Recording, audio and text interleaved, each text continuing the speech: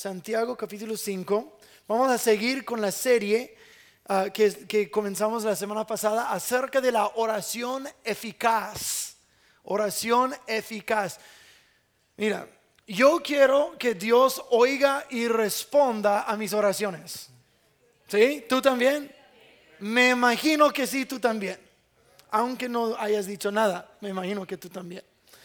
Bueno, la Biblia dice en el libro de Isaías que el oído del Señor no es pesado para que no pueda escuchar, y la mano del Señor no es corta para que no pueda salvar.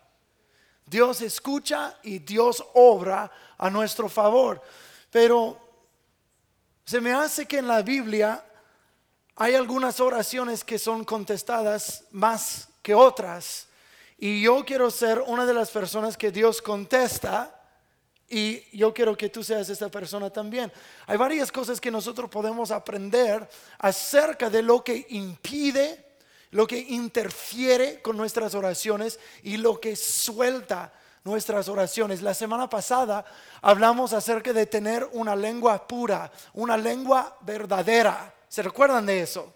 Una lengua que no hable de falsedades y verdades, maldición y bendición. Hablamos de la palabra hipócrita. Hipócrita en el griego quiere decir actor, una persona que pone una fachada para portarse o actuarse de una forma aquí y otra forma acá. Alguien que tiene doble cara. Y Santiago en su discurso de la oración nos está diciendo, no sean de doble cara, no sean hipócritas, que tú sí sea sí, tú no sea no, cualquier otra cosa más es del maligno. Entonces, la primera cosa de oración eficaz es tener una sola mente, una sola lengua y un solo corazón. No ser un ser dividido entre maldad y bondad, maldición y bendición. ¿Cómo puede? Estuvimos hablando de cavar pozos hace un momento. ¿Cómo puede salir agua salada de un pozo de agua dulce? No se hace así. Entonces nosotros no deberíamos tener una lengua dividida, un corazón dividido, tratando de vivir con el Señor y con el pecado. Yo no sé si te has dado cuenta, pero el Señor y el pecado no mezclan muy bien. Y el pecado es algo serio, es algo muy serio. Y cuando el apóstol Juan escribió el libro de Apocalipsis, estaba escribiendo de parte de Jesús hacia 7 iglesias. Y una de las iglesias fue Tiatira. Y estaba regañando a la iglesia de Tiatira porque habían permitido al espíritu de Jezabel entrar a su iglesia y estaban pecando porque habían permitido esta cosa residir en su iglesia. Pero al final él dice, él los llama a arrepentimiento. Y después del arrepentimiento dice, al que venciere, yo le daré autoridad sobre las naciones. Yo recuerdo hace unos 7, 8 años, este versículo me pegó, me impactó duro. Porque yo estaba luchando con un pecado que no quería en mi vida, pero no sabía cómo vencerlo tampoco. Y yo estaba luchando, orando, clamando al Señor todo lo que sabía hacer. Y el Señor me llevó en un proceso de liberación, pero me trajo a este versículo: al que venciere, le daré autoridad sobre las naciones. Y lo que me impactó fue el resultado del pecado. Me di cuenta como que se prendió el foco en mi mente de que el diablo no quiere hacerte pecar para humillarte, para hacerte pecar y tropezar, para decir, yo te hice tropezar, no. Cuando leí eso dije, el pecado quiere robar mi autoridad. No quiere humillarme, no quiere hacerme hacer cosas malas, no, quiere robar mi autoridad que yo tengo en Cristo Jesús. Este es el propósito. Si el diablo te puede, aun siendo cristiano, si te puede mantener pecando continuamente, no tienes autoridad. No tienes autoridad para funcionar y gobernar en el Espíritu, para retroceder las fuerzas de maldad en este mundo. Cuando intercedemos, ¿cómo vamos a tener un impacto si no tenemos poder? Si no tenemos autoridad, si no estamos funcionando de un lugar de fuerza, ¿cómo vamos a tener un impacto en el reino espiritual? No lo vamos a tener. Al que venciere, yo le daré autoridad sobre las naciones. Santiago capítulo 5, comenzando en versículo 13, dice: ¿está afligido alguno entre ustedes? Que ore. ¿Está alguno de buen ánimo? Que cante alabanzas. ¿Está enfermo alguno de ustedes? Haga llamar a los ancianos de la iglesia para que oren por él y lo unjan con aceite en el nombre del Señor. La oración de fe sanará al enfermo y el Señor lo levantará. Y si ha pecado, su pecado se le perdonará. ¿Alguien puede decir gloria a Dios? Por eso, confiésense unos a otros sus pecados y oren unos por otros para que sean sanados. La oración del justo es poderosa y eficaz. La oración del justo es poderosa y eficaz. Al principio del servicio les conté de algo que el Señor me mostró mientras estaba preparando para el servicio. Un vaso de agua pura, agua cristalina y un pedazo de pan. Y como que Dios está diciendo: quiero alimentarte de lo que yo tengo y quiero ofrecerte la pureza de lo que tengo para que comas. La pureza de mi palabra, la pureza de mi espíritu. Es tuyo, es tuyo. A nadie nos gusta estar enfermo. ¿Quién ha comido en un restaurante en una ocasión y te envenenó la comida? O envenenar, o te hizo enfermo. Y luego te tira por 3 o 4 días y estás vomite. Y te sientes horrible, como que estás a punto de morir. No es placentero andar enfermo. Pero las cosas que comemos pueden enfermarnos. Si tiene una plaga o una enfermedad, o si está echada a perder la comida o algo así. Una plaga tal vez muy fuerte, ¿verdad? O una cucaracha o algo así. Pero a veces podemos comer algo que nos enferma. O si nos hemos dedicado a una dieta mala, eso también nos puede enfermar, aunque no sea la comida infestada. Pero una dieta mala nos puede enfermar. Ahora déjenme hacerles una pregunta cuya respuesta es obvia. Cuando andas vomitando y andas enfermo, ¿sientes listo para ir y vencer y conquistar el mundo?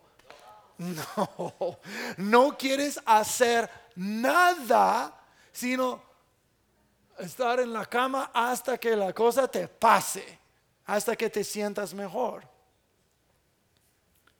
Y lo que Dios nos está diciendo es: déjame darte algo puro, algo limpio, algo saludable, algo que no solo que es puro para comer, pero te va a sostener. No te va a tirar en una cama de enfermedad, sino te va a dar nuevas fuerzas.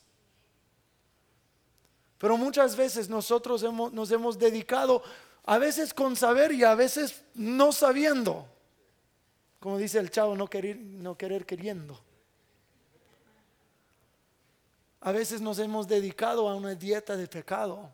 No, pues, pastor, no es muy malo lo que hago. Son solo mentiras piadosas. No hay tal cosa. Pues pastor, es solo un poquito aquí y solo un poquito acá y no he matado a nadie. Pues por eso te aplaudo. Gracias por no haber matado a nadie. Sigue no matando a nadie, por favor. Pero como todo en la vida es un proceso, todo en la vida es un proceso. Tu cuerpo es un proceso. Naciste de como un recién nacido a un niño pequeño, un niño más grande, un adolescente, joven adulto, adulto maduro. Eso fue un proceso. Tu educación fue un proceso. No comenzaste en lo más alto, comenzaste en el prekinder. Tu relación con tu cónyuge no fue algo instantáneo, fue un proceso de conocerse, de casarse y todo eso. Tu relación con Dios es un proceso. Le conociste y poco a poco vas creciendo en Él. Pero ¿sabes qué? El crecimiento de pecado en uno es un proceso. Un pecado chiquito crece a un pecado grande. Y si le sigues dando el proceso en tu vida y comienza a arraigarse y comienza a crecer, florecer, producir fruto, echar más semillas, tienes un problemón. Y este pecado que poquito a poco crece, aún las cosas que decimos, no es muy malo, fue una sola mala palabra, o que vi una película o leí un libro que no debería ver, que está bajo la sangre y entonces no, todo está bien, todo está bien. Sí, gracias a Dios nuestros pecados sí están bajo la sangre de Cristo, aleluya. Pero eso no quiere decir que podemos volver a ellos. Y no es decir que no hay luchas, sí hay luchas, entendemos esto, pero hay una diferencia entre una lucha y un pecado permitido continuamente. Es que no quiero que esos pecados roben nuestra autoridad. Si alguien está afligido, que ore. Si está enfermo, está hablando a Santiago de la enfermedad. Si está enfermo, llame a los ancianos de la iglesia, le van a poner aceite y la oración de fe sanará al enfermo y luego habla del pecado. Y si ha pecado, se le perdonará. Pero está ligando enfermedad junto con el pecado. Eso es decir que cada enfermedad es causado por un pecado. No. Algunos sí. Pero ese es otro mensaje para otro tiempo. Pero pecado sí causa enfermedad cada vez que hay pecado. Es una enfermedad espiritual. Te enferma espiritualmente. Tal como tu cuerpo no tiene resistencia, no tiene fuerza, no tiene ganas, tiene flojera y se siente horrible cuando uno está enfermo. Espiritualmente es fácil hacernos flojos, hacernos sentir bajo vergüenza y condenación, que soy inmerecedor y que yo pequé y no pienso perdón, no pienso parar, pero yo sé que no debería. Y toda nuestra vida cristiana andamos con el Señor así. No. Y Dios está diciendo, no quiero que caminen así. Hay sanidad para enfermedad espiritual. Hay poder disponible para tu vida. Entonces, cuando nosotros pecamos, nos estamos desalineando con Dios. Hace unos años yo hice algo tonto y me quedé chueco de la espalda. Literalmente estaba así de chueco. Y fui al quiropráctico así. Y algo se desalineó. Y estuve completamente inmóvil por 4 días. Cuando nosotros pecamos, estamos desalineando algo en nuestro ser. Y espiritualmente quedamos inmóviles. Dios no toma en poco el pecado. Vamos a mirar varios versículos. Oseas capítulo 4, comenzamos en versículo 7.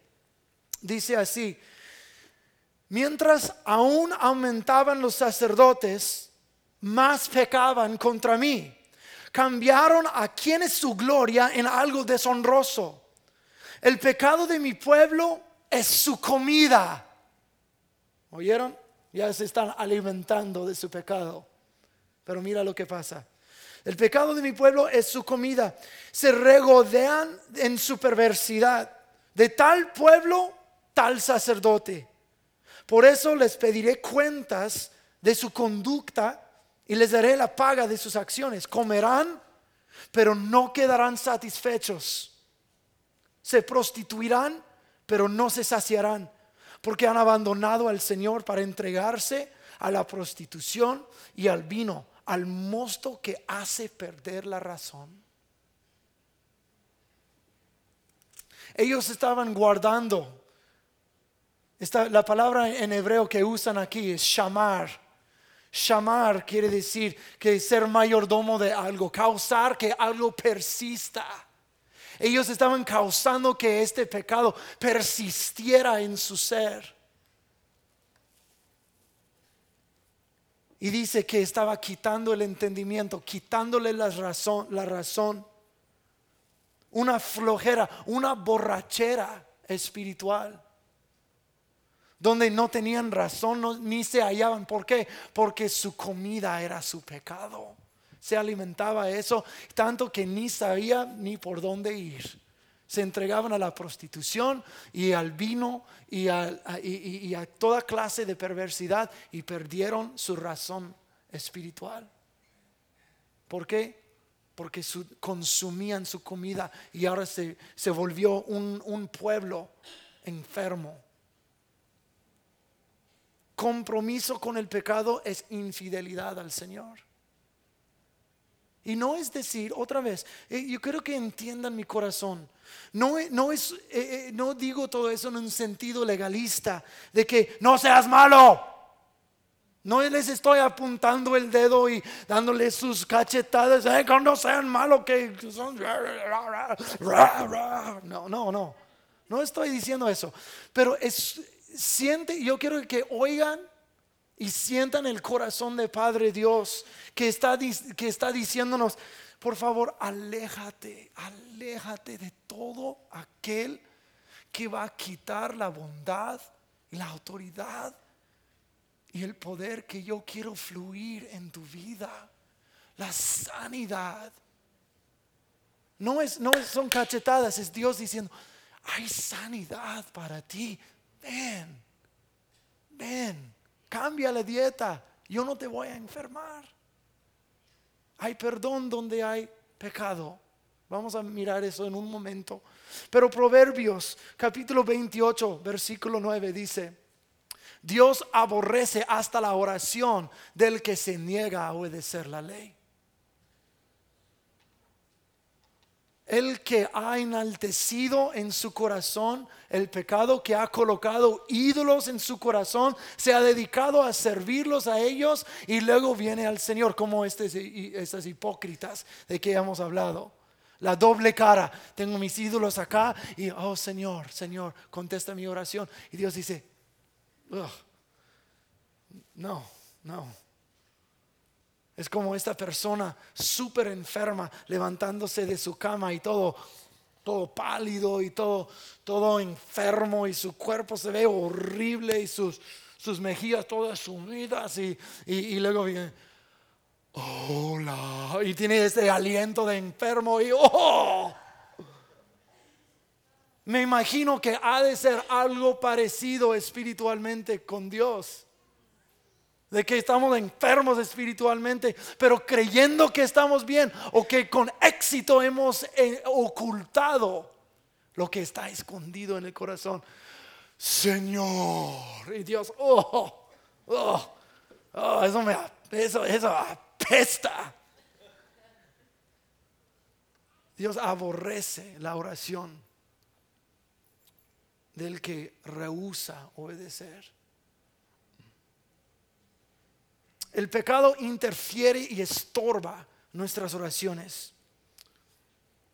El pecado continuo es en realidad, como he dicho, una enfermedad, un estado del corazón. Pero Salmo 24, 3-6 dice: ¿quién puede subir al monte del Señor? ¿Quién puede estar en su lugar santo? Solo el de manos limpias y corazón puro, el que no adora ídolos vanos, ni jura por dioses falsos, quienes así recibe bendiciones del Señor. Dios su Salvador le hará justicia.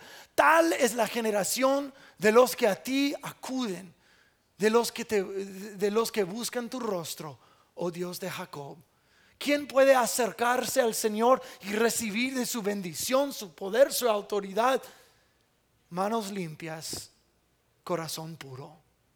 Alguien no dividido en su ser, no comprometido con pecado, sino solo con el Señor. Tal como yo no me puedo comprometer con dos mujeres.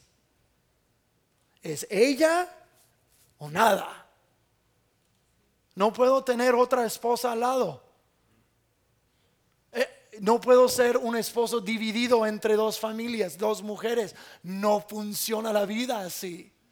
Es ella o nada. De hecho, eso es porque Dios, una de las razones que Dios creó el matrimonio, porque es un símbolo de lo que Él quiere con nosotros. Fidelidad absoluta. Entonces mi fidelidad a ella y su fidelidad a mí es un símbolo a todo el mundo de que nosotros nos pertenecemos a nosotros, y es un símbolo de cómo yo soy con Dios también. Fiel, no de doble cara. Fiel, comprometido únicamente con Él. Manos limpias, corazón puro. Esas personas pueden andar en las bendiciones del Señor. El pecado va en contra de quien Dios es.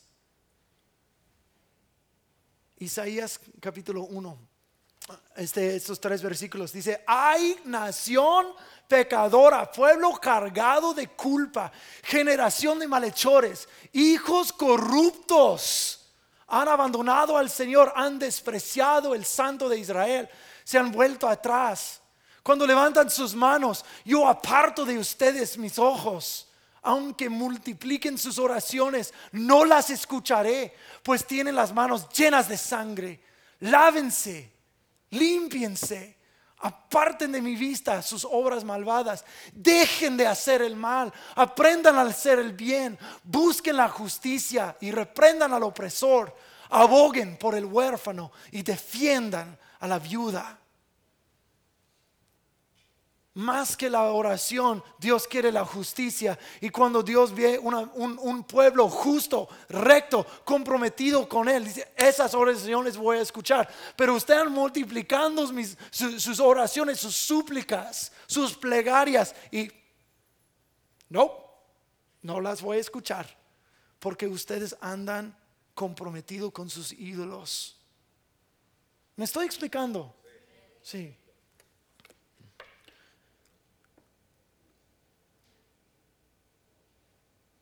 Eso no es para causar a nadie humillación o condenación o vergüenza. No, eso no es mi motivo en decir todo lo que estoy diciendo. Pero es el corazón de Dios para que entendamos la seriedad del pecado. Alejémonos del pecado. No podemos andar en él. Dios toma todo eso muy en serio y está robando tu potencia espiritual. Está robando tu relación con Dios. No estoy diciendo que por un pecadito vas a ir al infierno. No estoy diciendo eso. De la misma forma puedo seguir casado con mi esposa, pero andar haciendo un montón de maldades. Pero eso no va a ser una relación sana y fuerte. Lo mismo con Dios. Él quiere una relación sana y fuerte contigo. Dice: apártate de las cosas que nos separan. Las cosas, los pecaditos favorititos que tenemos aquí. Tal vez es la calumnia o el chisme. A veces chismeamos a través de la oración. Señor Jesús, no quiero chismear, y con las amigas alrededor, no quiero chismear, pero fulano de tal está andando en adulterio. Y luego después de la oración, ¿oh sí? Sí. Y luego lo cubrimos. Hay que orar. Ay, cállate tú. Ya lo divulgaste todo. Ay, qué lástima. Oraremos. Mientras nos mantenemos al tanto con la situación. Tal como una enfermedad interfiere con la potencia de nuestra vida física, así el pecado estorba la potencia de nuestra vida espiritual. Salmo 66, 18 a 19 dicen: si en mi corazón hubiera yo abrigado maldad, el Señor no me habría escuchado. Pero Dios sí me ha escuchado, ha atendido a la voz de mi plegaria. Pero si yo lo hubiera guardado ahí, Dios habría cerrado sus oídos. Sigue segundo de Crónicas 7, 13 a 15. Cuando yo cierre los cielos, esa es la oración de Salomón en la dedicación del templo. Dice: cuando yo cierre los cielos para que no llueva, o le ordene a la langosta que devore la tierra, o envíe peste sobre mi pueblo, si mi pueblo que lleva mi nombre se humilla y ora y me busca y abandona su mala conducta, yo lo escucharé. Desde el cielo perdonaré su pecado y restauraré su tierra. Mantendré abiertos mis ojos y atentos mis oídos a las oraciones que se eleven en este lugar. Más claro que el agua no podría ser. Si abandonan la maldad, los oídos de Dios se abren. No está buscando super santurrones. Está buscando a gente dispuesta a abandonar la maldad y seguirle a Él con fidelidad. Eso es lo que está buscando. Si haces esto y luego vienes y oras, va a ser una oración eficaz. Porque yo sé que no eres el mío, y que tú eres el mío y no perteneces a nadie más. No andas enfermo con tu pecado, sino fuerte, porque te alimentas de lo que yo doy.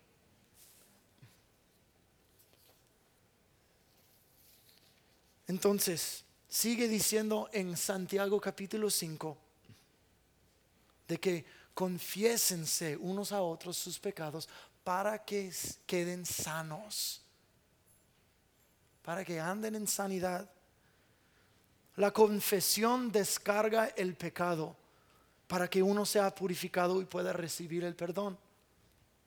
En Levítico 16, versículo 21, no está ahí en la pantalla, pero da instrucciones cuando el sumo sacerdote va a pedir perdón al Señor por su pueblo. Lo que tiene que hacer es tomar una cabra o lo que sea para el sacrificio, le impone las manos y comienza a confesar todo el pecado del pueblo.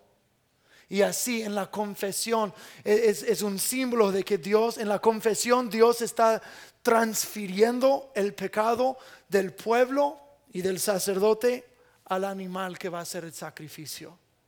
Y este animal morirá por los pecados del pueblo y no el ser humano.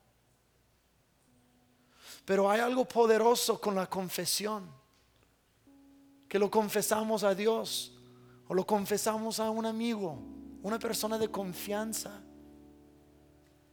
David dice algunas veces en los salmos: mientras no confesaba, se podrían mis huesos de adentro. Pero cuando confesé, el Señor me perdonó. Y todos hemos experimentado eso. Hemos hecho cosas por las cuales tenemos vergüenza y nos está comiendo de adentro. Pero al nosotros confesar es como uno está descargado de este pecado. Uno se siente liviano, ya no culpable. La confesión En parte es como se pide perdón. Cuando yo hago algo en contra de mi esposa, que no es muy frecuente, pero no le digo desde el otro lado de la casa, ¡hey, perdón! No, perdón porque te hablé de una forma ofensiva. Le estoy confesando lo que hice. Estoy pidiéndole perdón. Dice, ¿quieren quedar sanos? Hablen con los ancianos de la iglesia que te unjan con aceite. Confiesa tus pecados y Dios perdonará. La boca recta y confesora alinea el corazón con Dios. Si el pecado te desalinea, la confesión de la boca te vuelve a alinear.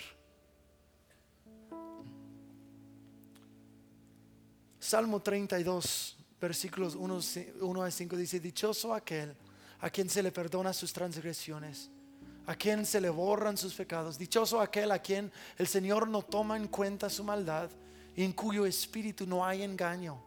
Mientras guardé silencio, mis huesos se fueron consumiendo por mi gemir de todo el día.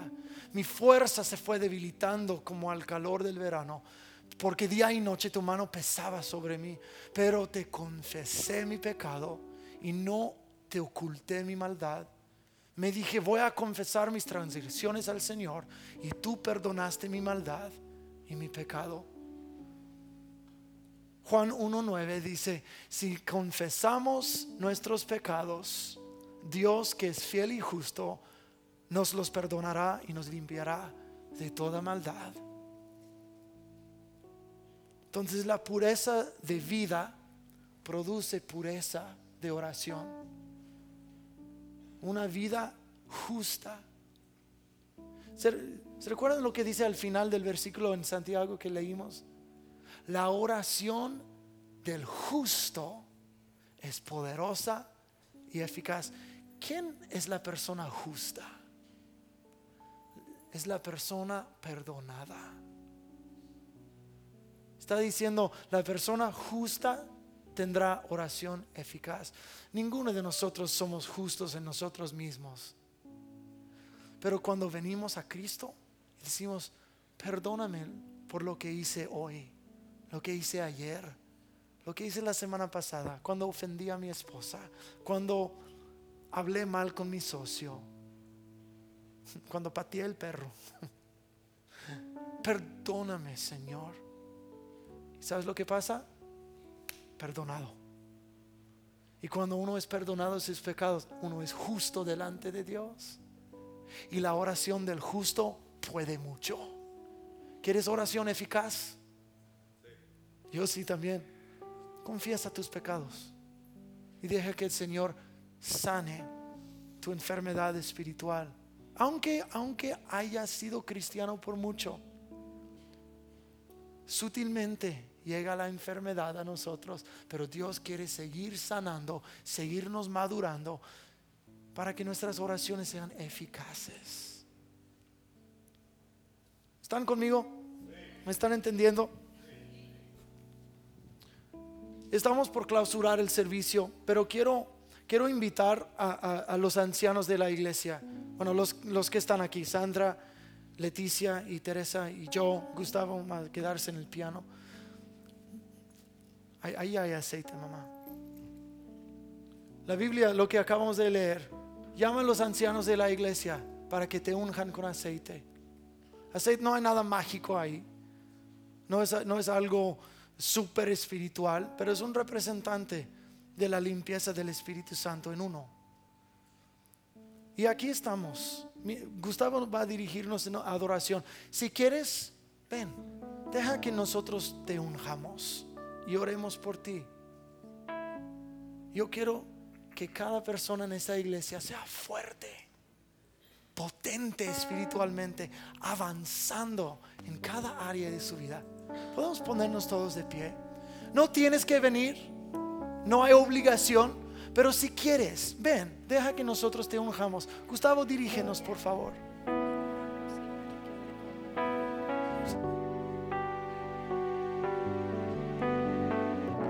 Tu voz me llama a la sal. donde mis pies pueden fallar, y ahí te encuentro en lo incierto. Caminaré sobre el mar, a tu nombre clamaré, en ti mis ojos fijaré, en tempestad descansaré en tu poder, pues tuyo soy hasta el final.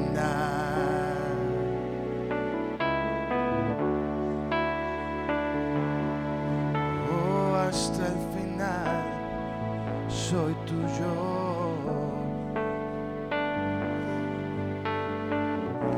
Tu gracia abunda en la tormenta, tu mano, Dios, me guiará. Cuando hay temor en mi camino, tú eres fiel y no cambiarás.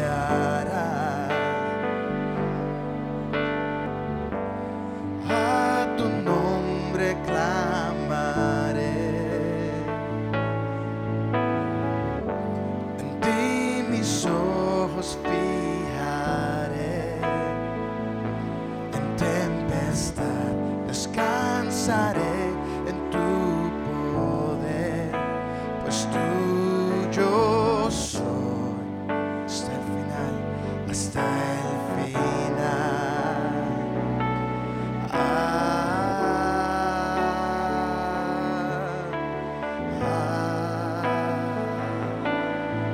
Oh, tuyo soy.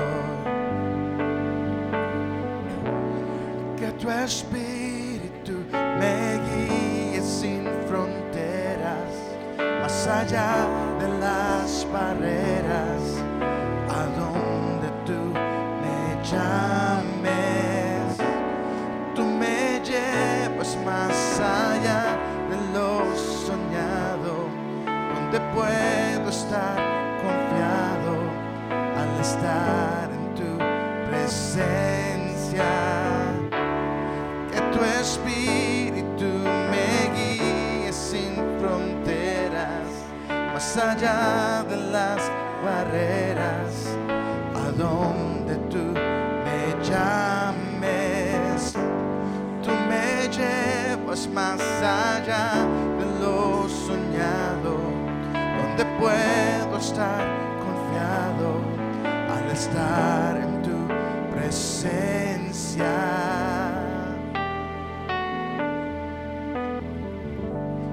A tu nombre clamaré,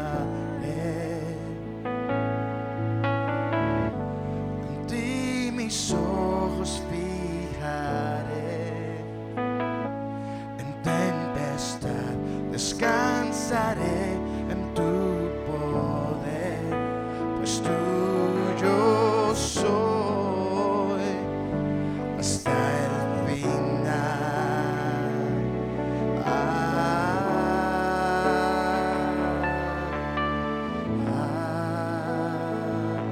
Hasta el final,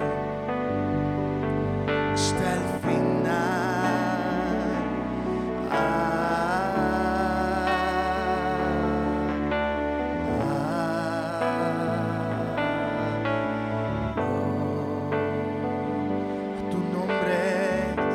A tu nombre clamaré, en ti mis ojos fijaré, en tempestad descansaré en tu poder, pues tuyo soy hasta el final.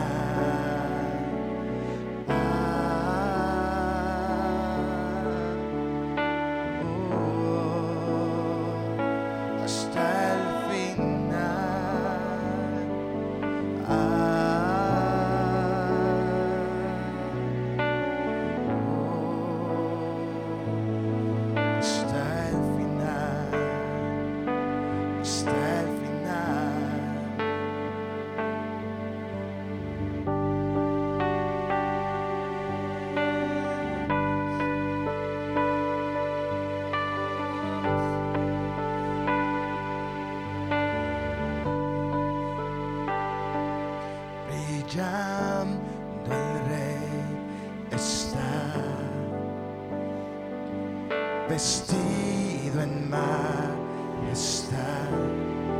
Se alegra la creación, se alegra la creación. En luz rodeado está. Oscuridad se va y tiembla ante su voz, tiembla ante su voz. Cuán grande es Dios, canten hoy cuán grande es Dios, y todos verán cuán grande es Dios.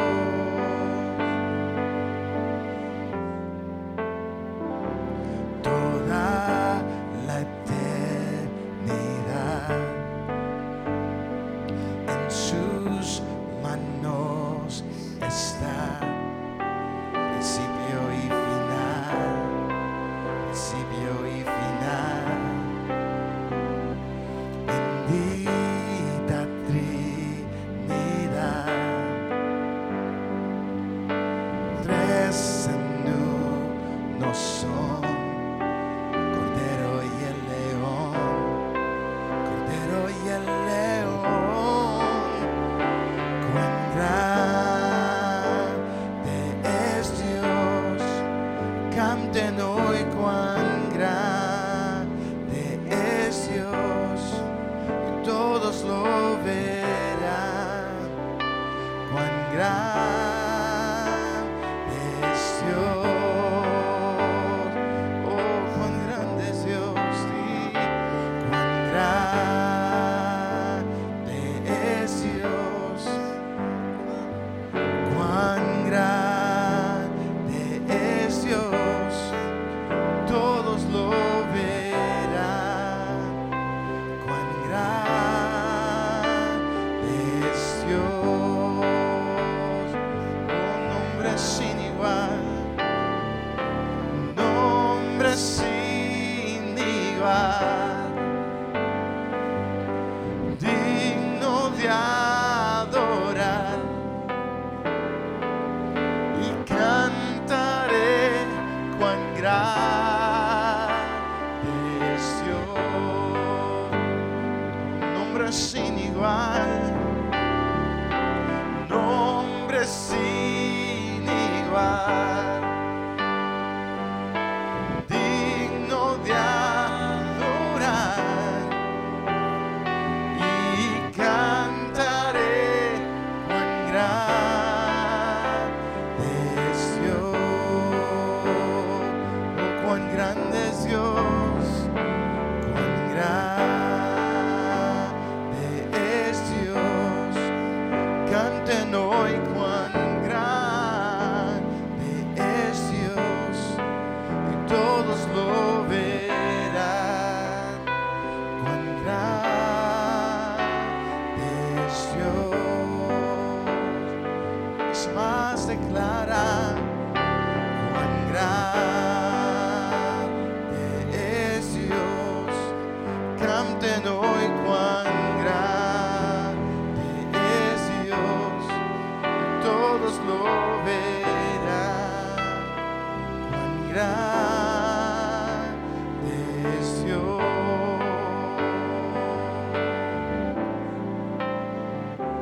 cuán grande es Dios, canten hoy cuán grande es Dios, todos lo verán. Cuán grande es Dios.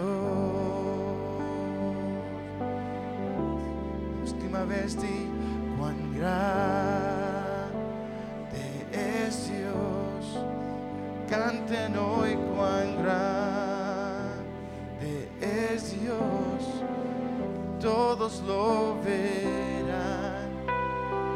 Cuán grande es Dios,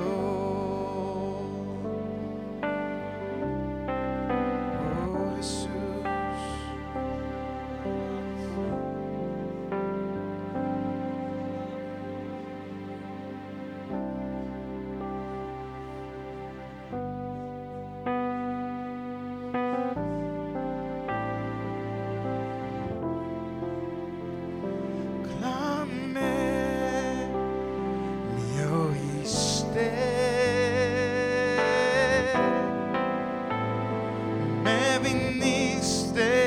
rescatar. Contigo quiero estar. Una vez más di, clamé, me oíste, me viniste a rescatar. Contigo quiero estar. Clamé, me oíste,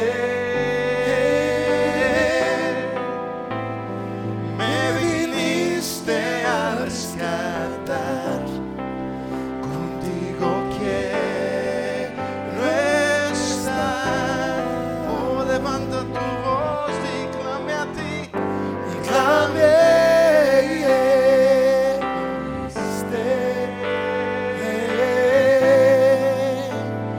Me viniste a rescatar. Contigo quiero estar. Levanta tu voz y di, Una vez más. clamé, me oíste, Me viniste a rescatar. Contigo quiero estar. ¿Ustedes creen que el Señor les ha escuchado esta noche? ¿Siente más liviano en su espíritu? Hay libertad. Acuérdate, un vaso de agua pura y pan. Eso